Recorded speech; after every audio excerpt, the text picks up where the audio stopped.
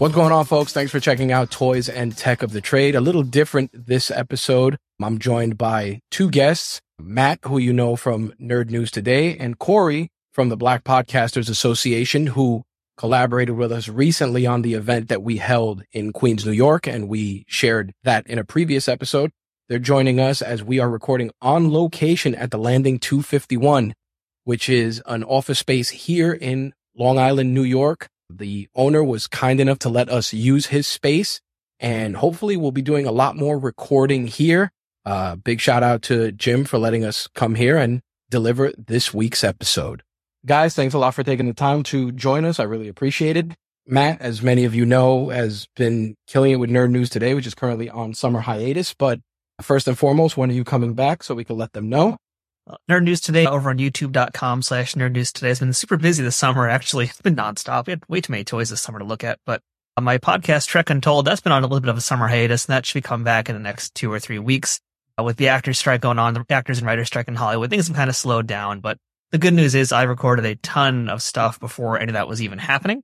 So I've got a lot of episodes ready in the dock, waiting to go. And there's some real interesting ones this season. So good stuff coming up.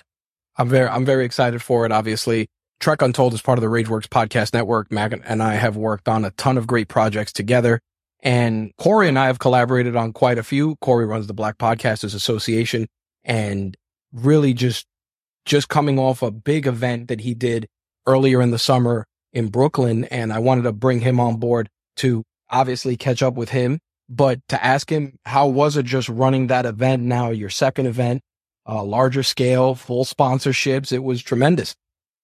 I just want to say shout out to all the event planners out there and the people who enjoy putting events together, because it was, I learned something about myself as a person, and I realized I didn't like it, but it was a good experience. You know, this year we had sponsors. Last year, everything came out of my pocket. So that was a whole different experience of, you know, trying to get everybody on the same page, figure out what the sponsors need so I can provide that for them in return for the money that they put up.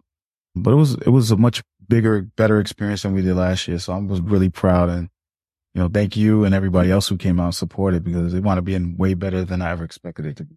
Yeah. I mean, one of the coolest aspects, and I'll share it with the audience, was that they had a listening party, a silent listening party for The Cube. Anna Deshawn was there. She was the keynote speaker at Corey's event.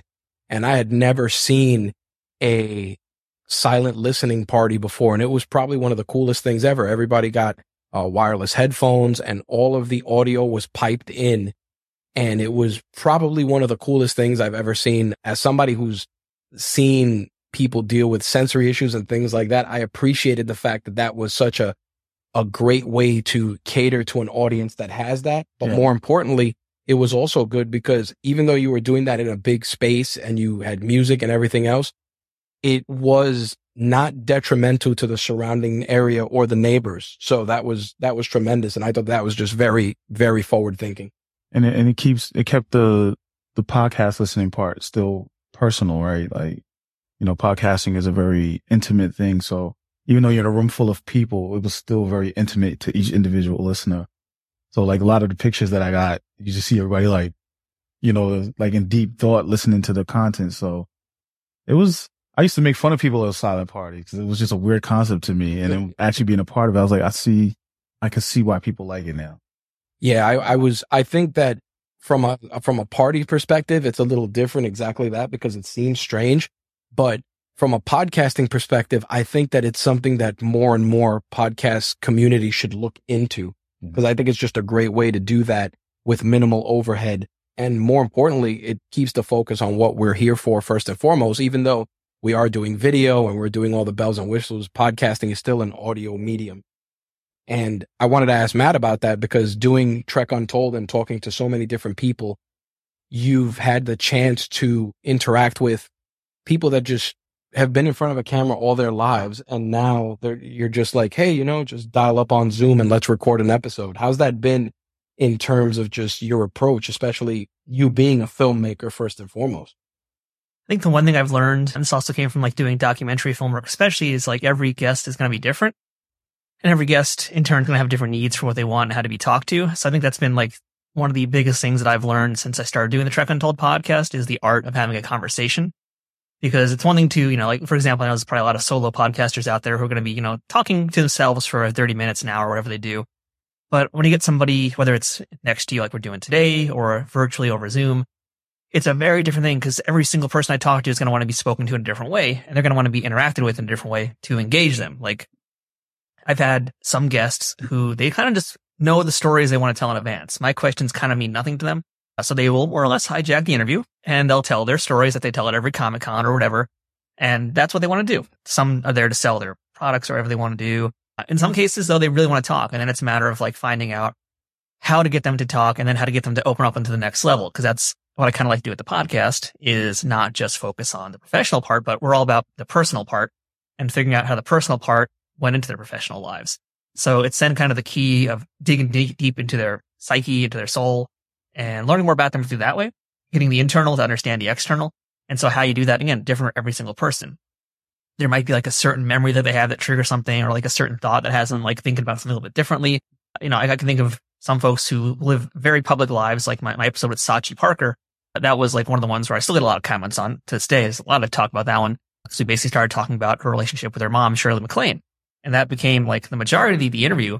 And I mean, that was, I think, the first Trek Untold where I had a guest cry on camera for me. But we dug deep and a big part of doing that, again, it's the art of the conversation. It's figuring out what they want to do and then also creating trust. And it's the same when you're doing documentary film, especially like you need to create a level of trust between yourself and the person on the other side of that screen so that they want to tell you their entire life story. So that's been like the biggest takeaway, and it's still a learning experience because again, every single guest is going to be different. So that's kind of the biggest takeaway is I've learned how to communicate, I think, better with people, which is pretty important skill to have in life. How do you think the pandemic has changed how media is being created? And especially in your case with guests and creating content, do you feel that now guests, since they've been doing it for so long, are more comfortable? It's funny because like I started Trek Untold pretty much in the early days of the pandemic. Like I'd already been doing YouTubing and stuff for a long time. Yep. And I'd done some interviews over Skype here and there. And that was like, a novel concept pre-COVID. Can you believe that? Can you believe a time when like that was new? And yeah. So, then a few months into it, I started doing Zoom and doing more video interviews that I also would put up on the YouTube channel. So a lot of folks were definitely weirded out by it, but I was also surprised how many of them were like more acutely aware of it too. Cause like I mentioned, I was using Skype predominantly and Skype was the standard until COVID. That's right. All of a sudden, everybody's now using Zoom. I was in the early days, like unsure if I wanted to use it because I was also like really focused on just audio. I wasn't really thinking, I was trying to make my life easier, honestly. I was trying to not do video and audio and make myself have to do more work. No, turns out I should have done video from day one. But so many of my guests were like, oh, I don't have Skype. I only use Zoom. So I'm the one who actually had to transition over. For the most part, They were okay with Zoom because at that point they were using it. That didn't really even matter what field they were in. Because, a lot of actors now have to do auditions via Zoom or they have to do a lot more self-taped than they would have done a few years earlier. But they were getting used to it because that's how they saw their friends now. That's how they saw their family members. They had to use Zoom. They were more used to it than I was. That's crazy. Right? Yeah, it shouldn't have been that way, but go figure. So I think for me, it was a bigger change. But I mean, it's honestly a welcome one because it's given me so much more access I wouldn't have had previously. I mean, back when I was doing the Fight Nerd days, I would have to like hold myself up to a recorder. And that's how I was doing my bootleg audio interviews. So now I could actually do it with like proper sound and all that stuff. So I feel like for me, without it, I really wouldn't even have a show. What about you, Corey? I think for me, because I'm an audio guy, so it was a transition for myself. You and me both. To adopt the video component. I still consider myself like a podcast purist, right? Because I would say, well, you added cameras now a talk show, but from like interacting with people, I was kind of like Matt, like they were more ready to go. They were like, do I do videos? Can I do video? Can I do video? I'm like, well, let's examine this. Let's start learning more.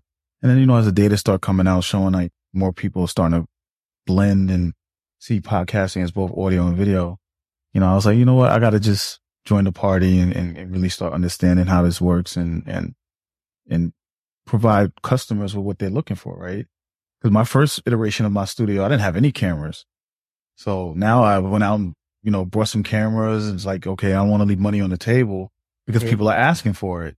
And so I think I lost some clients because of that, because they wanted the video component. So I think people now after the post-pandemic, they're like some people just know more about cameras and videos than I do.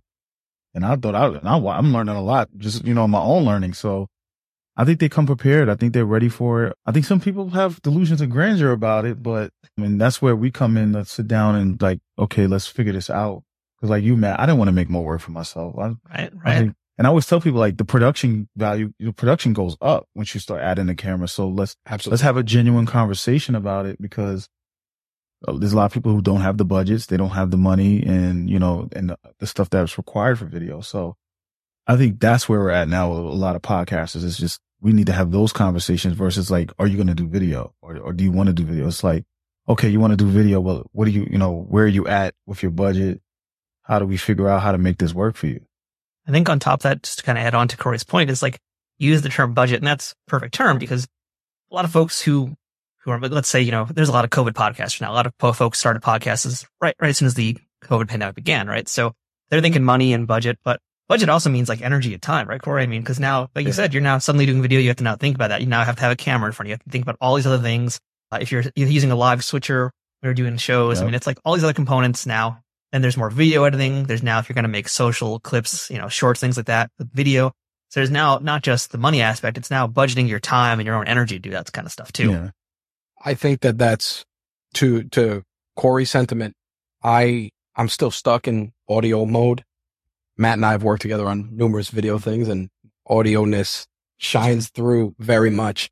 And the problem is in the 16 years I've done this, I transitioned to video at one point when I was doing My Take Radio, and video was great. It was good, the live streaming, but to that point, just more aggravations. Oh, the camera's not going to work, or the audio's not in sync, and the thing about it was, I just didn't want to keep doing that.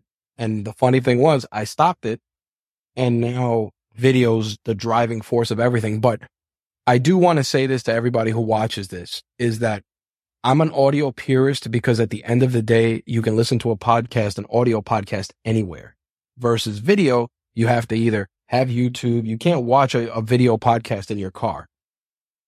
You can't watch a video podcast on a We don't recommend it. We don't recommend it. Let's be honest. We don't recommend it. And I think that's the problem that has kept me so reliant on pushing audio first, because I tell people when they start out, I tell them, I'm like, you're someone's training partner. You're someone's co-pilot. You're someone's drive to work. You're someone's confidant. And that's only delivered through the power of audio. I mean, we grew up, you know, I'm an 80s baby, and most of us are similar in age, and we didn't have the audio drama like our parents did, or our grandparents did. And think about it. You know, they'd play an episode of Superman on the radio, and you'd have to be like, there he is, and he's breaking through the wall and all this stuff. And you would have to literally close your eyes and feel that emotion. And I think with audio, especially when you're storytelling, if somebody's listening to a podcast before they go to sleep and you're doing a podcast and you're describing something, I just feel that still has more power versus the reliance on, oh, look, you know, here's the video and it's 4K, and, you know, like that. We spend too much time trying to make it pretty instead of making quality content. It leaves things to the imagination. Right. I mean, when you talk about the radio, right, War of Worlds, right, the effect that it had when it first aired on, you know, and threw everybody off, like it took. Oh, I forgot who did. Who did the broadcast? Yes, thank you. Of course, today I wouldn't remember. Not like when you're on you know, big deal. But you know, it took him being able to tell that story to make it so believable that people, you know, were going crazy, or you know, and thought it was real. So that just shows you power. I forgot who the director was, because in my Facebook group, we used to have these debates of like audio versus content, video, and all that stuff. And I was like, you know what, let me look up, like, let me see if what directors say about audio. And I can't remember who it was. I found some quotes about audio, and they were saying like a movie is nothing without the audio. I saw Oppenheimer for like the 5th time last night. And this time I was like paying attention to the movie, not the, you know, like how they did it and the scenes and everything. And I think there was rarely a scene in the whole entire movie without any music, or, you know, so audio is a big important. It's very important. Like you said, people are still listening to podcasts when they're doing things that they can't focus. Like, I don't like watching videos like tutorials and stuff, because I don't get work done. It's distracting. So I think, you know, you got to find that balance. And when you're talking about podcasting, I talk to people like, let's go audio first. 1, it's cheaper. But 2, your video is also, you know, how do we monetize it? You know, do you want to put it out there on YouTube or one of those platforms and just give it to people free? Is it some exclusive content you can give people. And I think when you're thinking of doing a podcast, you have to have those conversations and really flesh out what is your audio strategy, what is your video strategy. I think one of the scary parts for a lot of people, and we've all gone through this, is that we spend a lot of time trying to make it pretty. And instead of making it pretty, we should just press record and do it. Because I think at the end of the day, we're going to grow into perfection. Right. I remember, and Matt can attest to this. Have you ever gone back and listened to your first Trek Untold? That's me shivering right now. Right. No, thank you. It's embarrassing to even think about that now because it's a totally different person doing that interview back then. Right. But if you go back and you listen to it and you see how much growth came from that, you know, you have your Trek Untold is in triple digits episode wise at this point. And even now there are days when I work with Matt and I listen to Trek Untold and I tell him like, wow, this was amazing. This was stellar storytelling. This guest was great. And we're still learning. Even though we have decades of experience between the three of us, we're still learning.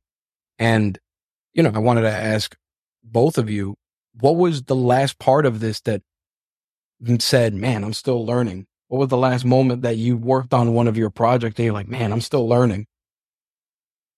I mean, it could even be the most recent one because really like every time I try nowadays to like really see what I can do to improve it, because the way I tend to work also is like I'm usually recording in bulk, editing in bulk, but I'm also trying to figure out what I can do differently each time and each season as well. I try to make some kind of changes. So like I know for me, one of my things is trying to figure out where do I lose people from listening to me? Where do I lose people? Where do they stop watching?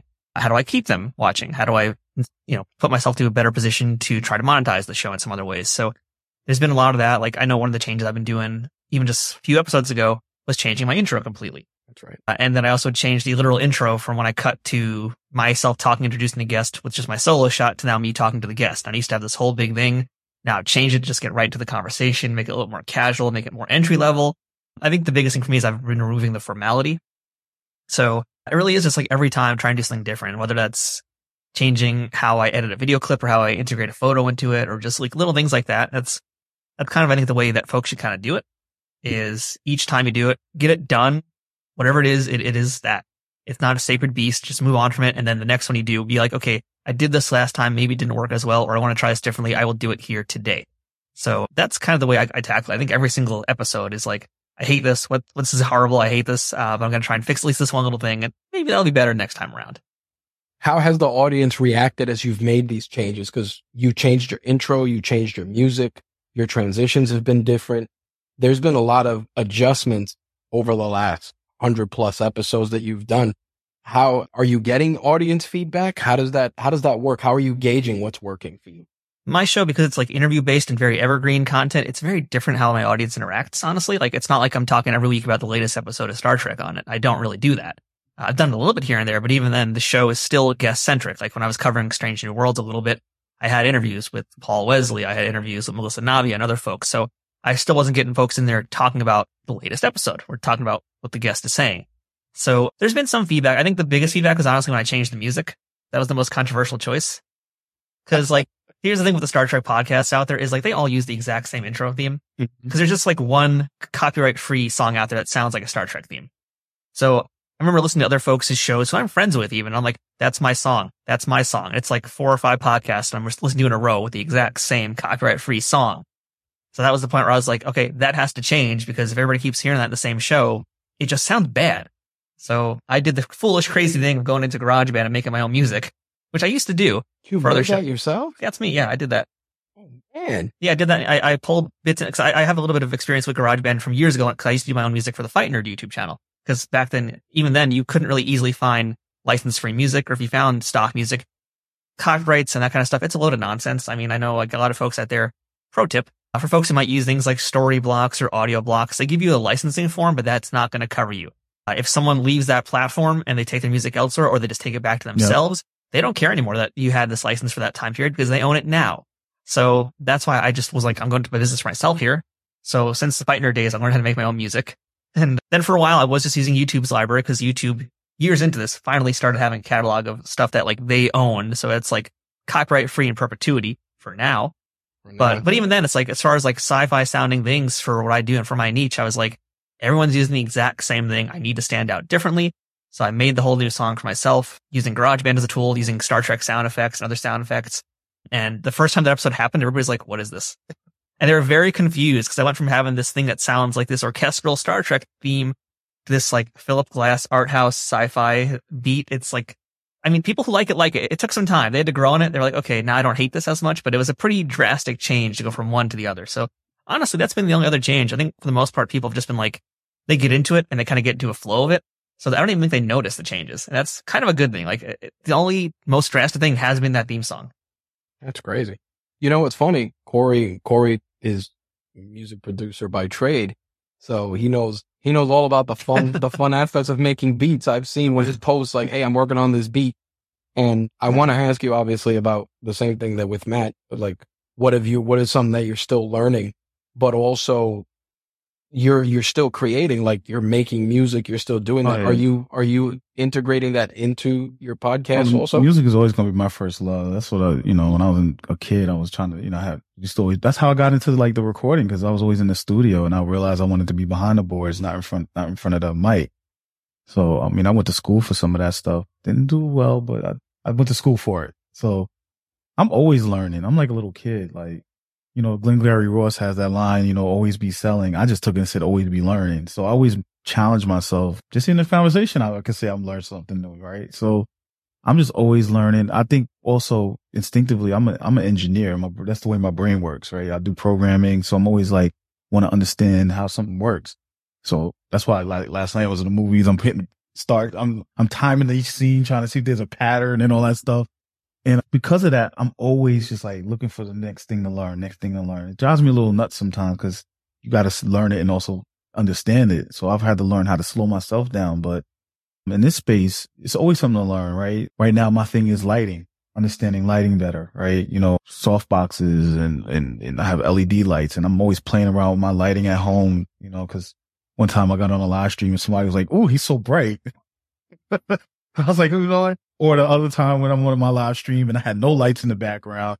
And because I'm so light skinned, everything is black. Somebody said I look like the Headless Horseman. So I was like, you know what? It's time for me to really take some time and learn this stuff. So, I mean, it's so many moving components. Like, how could you not want to learn? Right. And the video portion, I'm still trying to learn to understand like lenses and all that and all, but it's challenging to me. And I think that's for me why I like it, because it's always a new challenge. You go into a new environment. Okay, we have reverb. How do we deal with that? How do we solve that problem? And I think that's the part, every person that I meet has we're doing podcasting, we're doing video, all that stuff, but everybody has a unique problem you're trying to help them solve. So for me, it's always like, it never turns off. That's why sometimes I don't get no sleep, because I'm laying in my bed like, or something pops in and like, oh, I didn't realize that. So, and I'm trying to figure out right now how to integrate my music, because I don't want to pay. I don't like a lot of those licensing agreements. For instance, I have a couple of services. Yeah, they give you the license to use it on your YouTube and live streams and all that stuff and commercially. But if you get rid of that product, it's and it's not even, you become muted. They put the DSCMA claim against you. It can mess with your monetization. It can mess with your channel. So it's like, well, what's the best way? And I was like, well, I always tell people, like, if you're going to, like, if you have a friend who does music, give them $200, give them $150 and make sure you put in paper. It's work for hire. I hate to say it like this, but take the credit, because then you won't have any issues. If anybody says you put the copyright in your name, it's work for hire. If you have to get a contract, then get a contract, but pay that person for their work. And if you want to give them credit, as the owner of it, that's entirely up to you. Right. But that's how you protect yourself. And then your evergreen content doesn't get flagged if you decide to move from a different. Otherwise, you got to go into all that content, re-edit, remove if you can, and it's just not worth the headache. So I'm trying to figure out how to use the music I make into the stuff that the projects I plan on working on, if it works, because how I hear music and how the feelings I have from it may not even fit what I'm trying to do. So, but I have friends, so I will be making phone calls and, hey, I got a job for you. That's very important. And I'm glad you touched on that. I think that's something that a lot of creators don't realize, that there's no such thing as a free lunch. And the thing about it is we pay these services, we get this music, and yeah, it's great. But it's exactly that. What if you don't pay it that year? Or what if you move to something else because the catalog is trash? Now all of a sudden you have hours upon hours upon hours upon hours of music that you can never use again. And I'm glad you touched on it and Matt did as well, because I think that that's the problem as creators. We're trying to we're trying to get the white whale, and we're using every tool at our disposal to try to do it. And most of those tools are built in someone's backyard, and they're never ours. Yeah. I think that's a tough sell. Well, I got a little trick that I do. I get lifetime deals. I agree. Lifetime deals for everything. So some of the music ones that I have lifetime deals with them. So, I mean, unless the company goes under or for whatever reason they don't honor it anymore, I don't have to worry about that, about having to pay somebody every year or every month. Mm-hmm. It's a life. So anytime I'll need something, I may not like everything they have in their catalog, but I will go back to it and say, let me just throw this in there because I have a lifetime deal.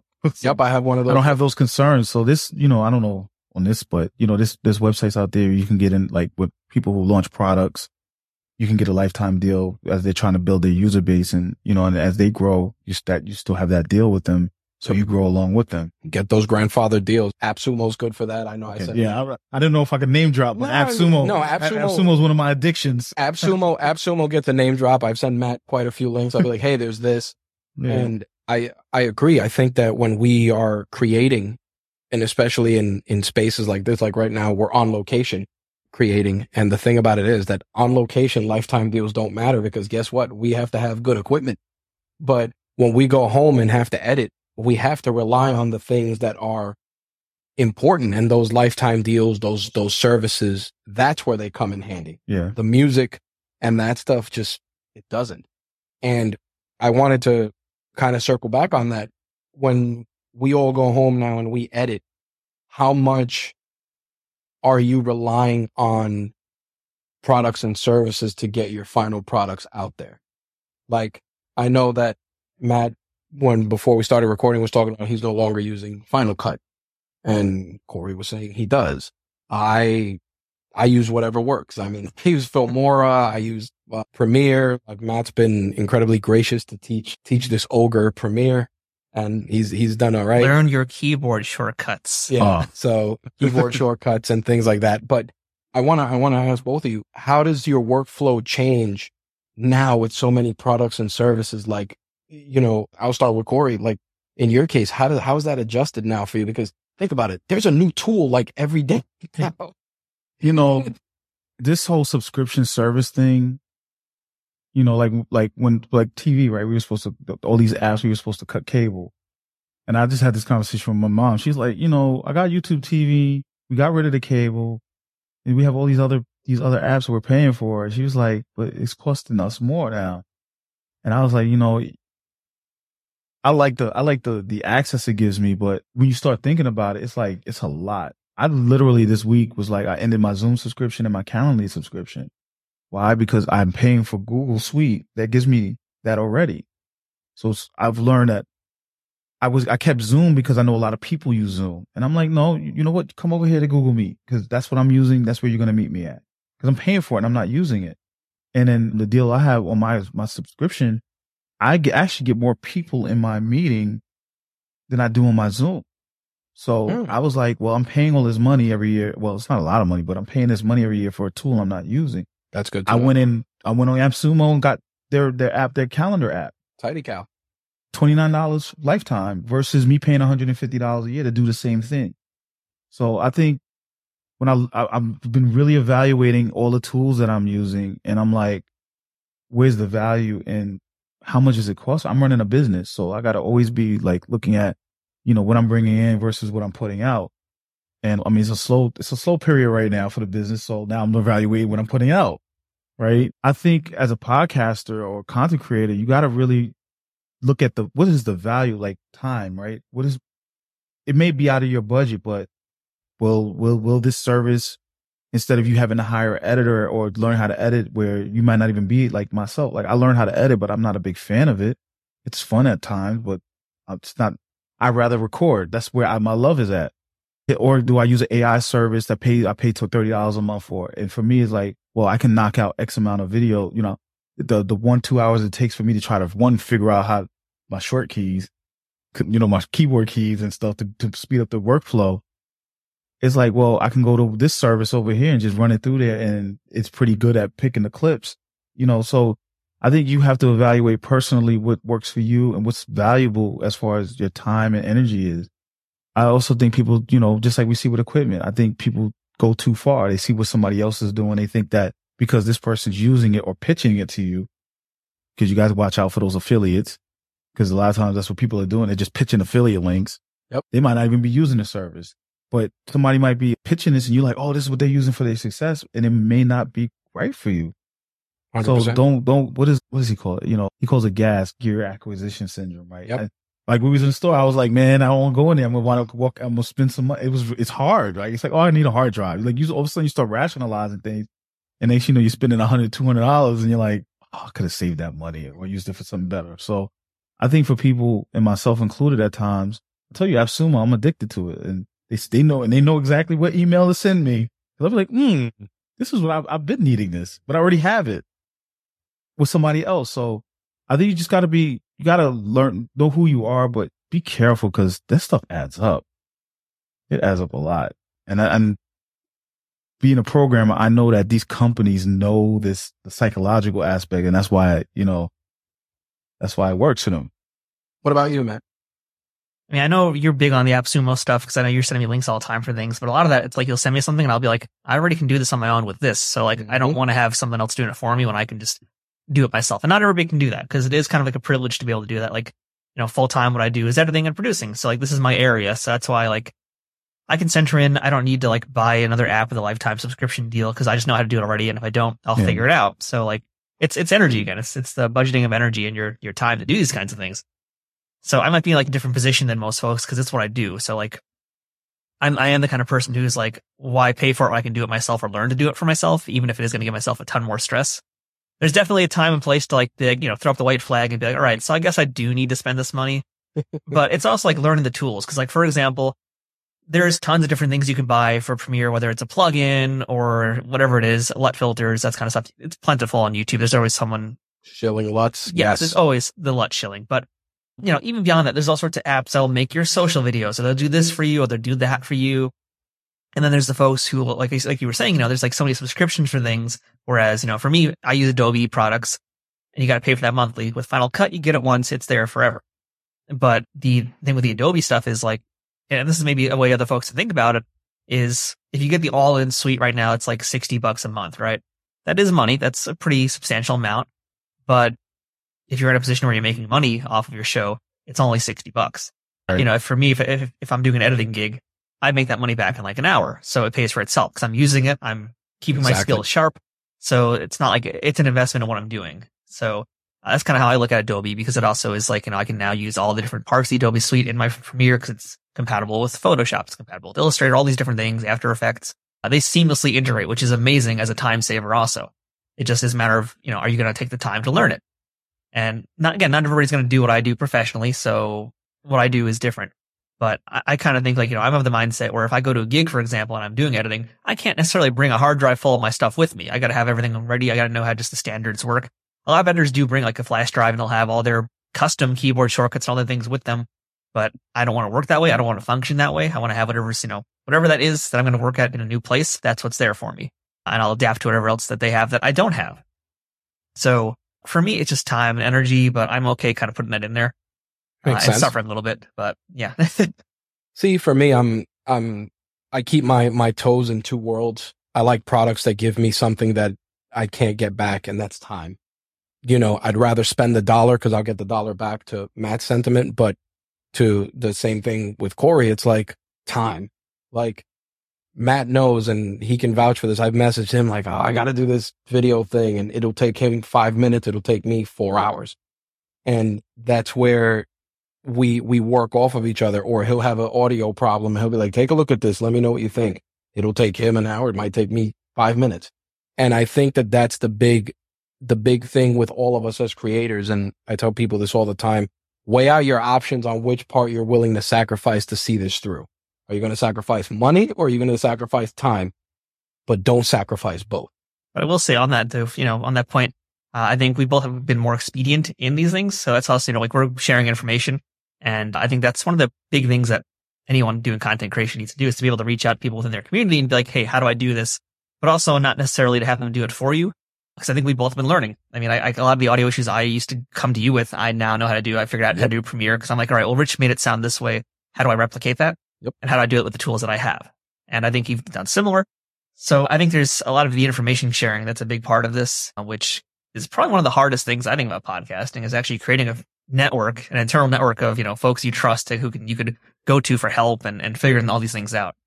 Well, I'm glad you mentioned that because Corey is a seasoned professional. I was about to segue and be like, well, that's why you got to join a community. The whole time I'm sitting there, I'm like, yeah, community. I'll take my check now, please. You either got to, and I think for a lot of podcasters, when I meet them, especially those who are like starting intermediate beginner level, it's a hard concept for them to understand because they think everything is associated with money. And I'm like, well, no, there's Facebook groups, there's paid communities like mine where there's like-minded people that you can either barter with, trade with, or that are just because you're in the community, they're more willing to, we have Ambie Award winners. We have producers that have shows on TV and stuff in my community. But they will normally charge you for a lot of them, consulting is part of their business, but you're getting it here. You just put in do this, do that. I think that's the joy of having a community, and you don't need to, maybe initially you might wear all the hats, for this, and because you can't hire people, whatever, that's just the natural order of things. But at some point you got to let your pride go and say, you know what? Rich is an audio guy. I don't really like audio. Let me go talk to him. Let me pick his brains. I think one of the things I love about my community is it's like, you're like a parent finds out their child is doing something in secret and you're like, oh, I didn't know, I didn't know you was doing that. Like, and I'm not saying this, I look at my community that way, but I was like, we was having a conversation with Tom. Someone was like, yeah, I'm over here interning with this person. And I'm like, what? And this other person's like, yeah, we're working on this project. And I'm like, so you guys are doing stuff behind the scenes now. But that was the point of the community. And people like this guy, one of my members, he's just been on a hot streak. He's just getting awards. So to hear him saying, I'm over here interning so he can learn more was like, wow. So I think if you're looking to get into podcast, you have to build your network. I mean, what do they say? Your network is your net worth, right? So that's right. And it's true, especially in the content creation space. Your network is your network because somebody might say, hey, come get on this project with me. And next, I've had people introduce me to brand, like people at companies that make the decisions on sponsorships and stuff now. So it's like, you gotta build your team. You gotta go out there, ask questions. Don't be afraid. And if you're weak in one space, ask somebody, get cool with somebody. Don't take advantage of them, but, reach out. I'm about to start reaching out to you, man, because I want to learn some more about this video stuff. There you go. Before we wrap our conversation, what can our audience, what can the Toys and Tech of the Trade or RageWorks audience do to help you? Matt, what can we do to help you and get you more listens, get you out there? What can we do for you? Well, if you'd like to send me checks, money orders, or PayPal donations, well, really the biggest free thing that is most helpful would definitely be watching and listening to my stuff. So yeah, you can find Nerd News Today if you are looking for toy reviews and product reviews and comic stuff and a lot of stuff that's coming soon, probably early 2024. Quite honestly, I guess I'm going to be accountable and say it here out loud. So I'm making big changes to the site, and I want to really change it up finally and make content I actually care more about. So I'm going to figure that out. So go visit youtube.com/nerdnewstoday and be patient while I figure that out. But, and as far as Trek Untold, whether or not you're even a Star Trek fan, because I'm in this weird little niche, and if I can go on a little rant for a moment here, I know I'm in this weird little spot where it's a Star Trek podcast and people see it as a Star Trek podcast, but once people listen, they actually realize it's not. Yep. It's probably the most non-Star Trek podcast out there. Because like I mentioned at the start of the show, the key of it is that it's very much about talking to these professionals, whether they are actors, writers, directors, or stunt performers, VFX artists, people working behind the scenes, people working way off behind the scenes doing other things. It's very much about learning about them as a person and then learning about what they do as a professional. So if you're an actor or into acting, there's people who are giving you acting theory and you're getting it for free. So that's kind of what the show is. It's more about that sort of thing. So if that sounds appealing to you, definitely check it out. I mean, we got comic book artists as well, comic book writers, we've got illustrators, technical illustrators. we cover the gamut here of professions. So that's what we're talking about. So there's an episode for everybody. And so I recommend just checking out, look at the names, see if anybody's jobs interest you basically, or seeing if there's a name that you recognize and just dive in, listen to it on youtube.com/@TrekUntold, or find us on pretty much every major audio platform out there and just like, listen, subscribe, thumbs up, comments, do all the things. That'd be cool. Yeah. And live long and prosper. Why not? There you go. Corey, what can we do for you? Well, I'm a little different because I don't have a podcast myself. We got to fix that. It's in the works, actually. I'm working on some projects with some people and myself. I'm trying to build my own network, so I'm working on that too. But as far as like what I do, I mean, we are the Black Podcast Association, but we are also ambassadors to podcasting because people hear Black podcasters and they think it's just, you know, we're exclusive, we're inclusive also, but we're also exclusive. But we actually a lot of our members are fans of podcasting. So it is a safe space for Black podcasters to come in, you know, for our old cultural things and all that stuff. But we're not isolated and it's not you'd be surprised at stuff that I hear, man. It's not a walled garden. It's not some racist or prejudiced or anything. It's just a space for a group of people actually in an industry that has a diversity issue.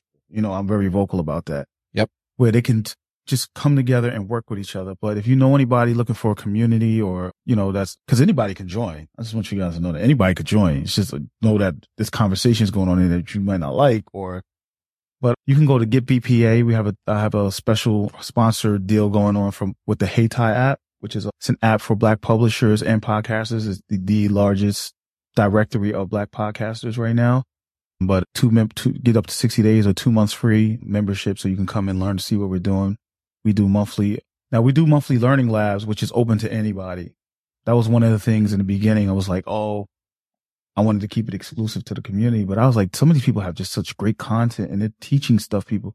I was like, is it about the community or is it about people becoming good podcasters? So I open it up to the general public. It is a small fee, but it's not expensive. It's free to members. But listen to the audio version. Yeah. Corey winked. Thank you.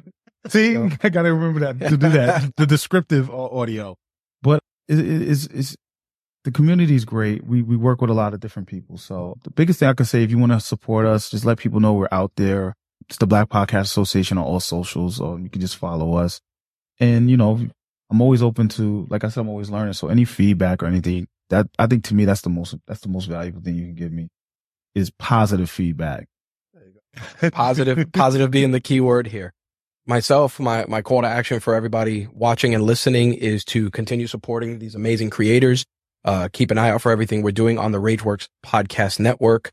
Obviously, we are on location. Again, big thanks to Jim Overdorf from the Landing 251 for allowing us to record here. And you'll probably be seeing us here more often as we work on something very, very special for all of you. On behalf of myself, Corey, and Matt, thank you guys for checking out this episode of Toys and Tech of the Trade.